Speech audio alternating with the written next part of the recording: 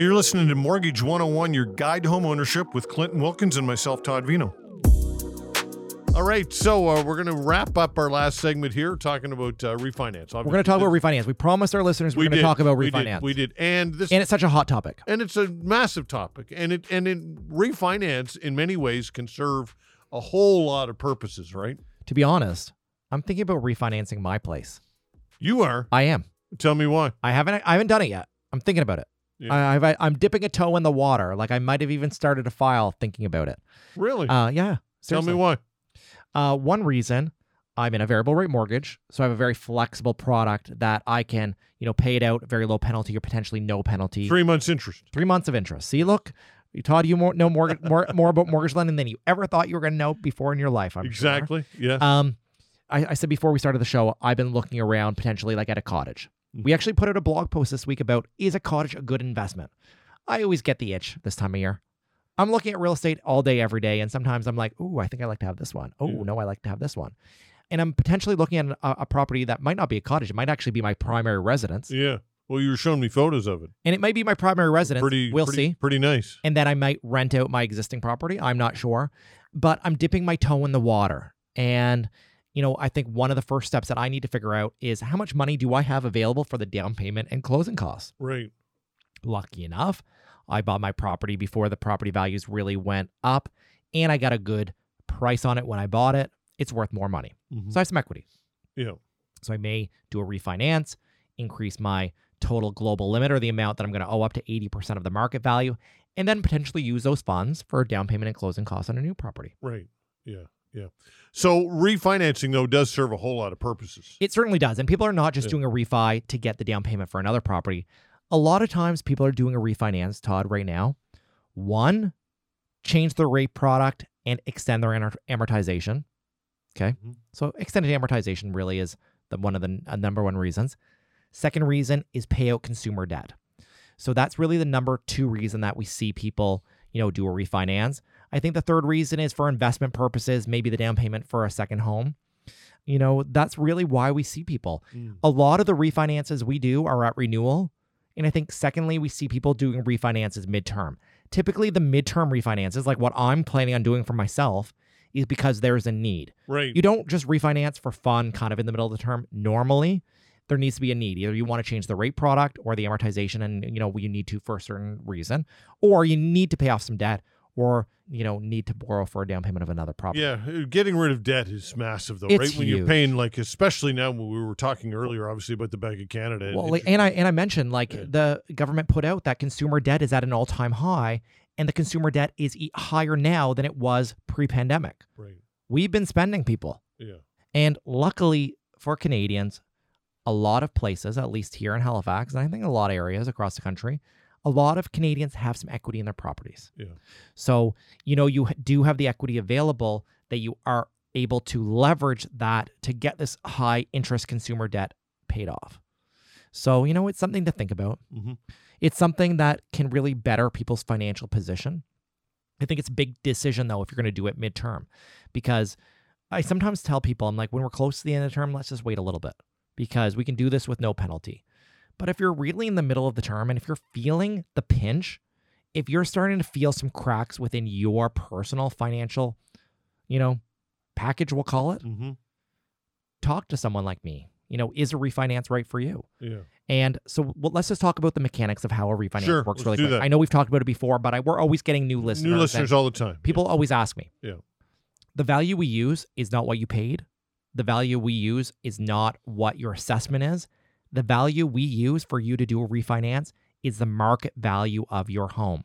That's what you could sell your home for on the open market. Sometimes the value will be accepted through a low ratio valuation system like Emily, what the CMHC uses to use their values. And lenders have different valuation programs available. But if the valuation is not accepted, or if the lender that is used doesn't have a valuation program, you need to get an appraisal of your property. And the way that an appraisal works is an appraiser is licensed and they will compare your home to similar homes that have sold in your area, similar features, and they'll do adjustments based on the pros and the cons of your home.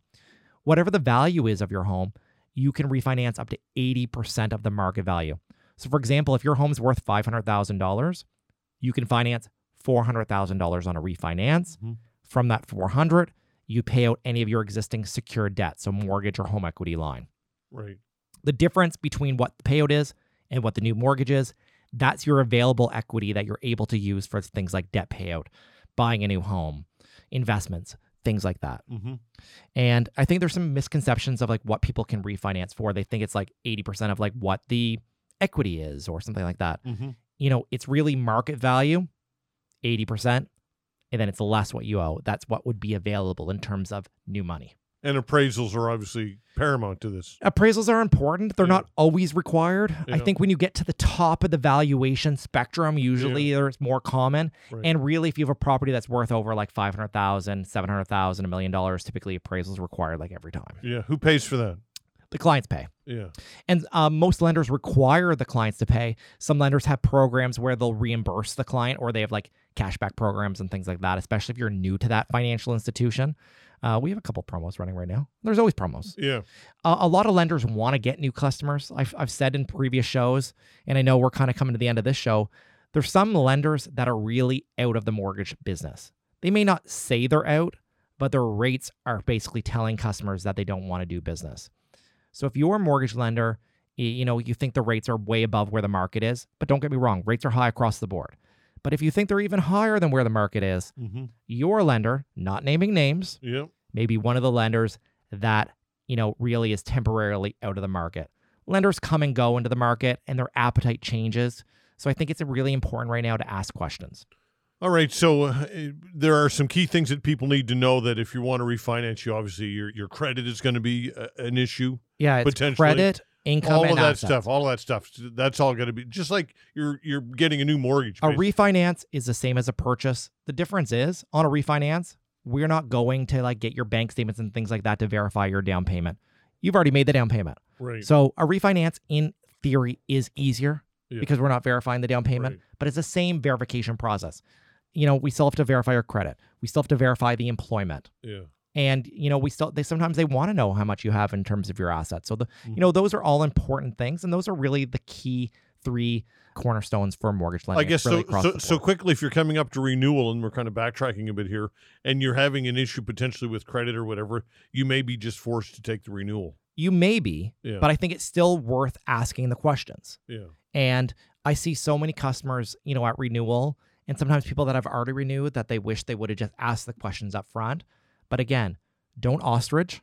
Yeah. Maybe that's the theme song of the theme of our show here. Yep. No ostriching. Ask the questions early. And really, it's important to start a file like 120 days before. All right. Lots of great information as always. What's the best way for people to learn more about what you do and get a hold of you guys? Check us out online at teamclinton.ca/radio. Lots of great information on our website. You can contact us. You can see us on social media. There's links to our podcast.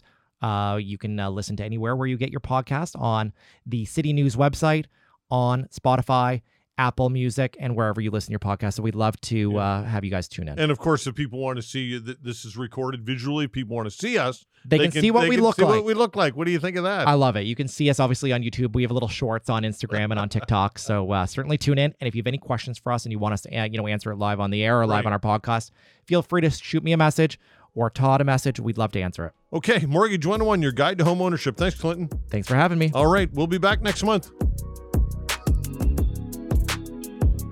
If you've liked what you've heard and you want to learn more, feel free to visit us online at teamclinton.ca.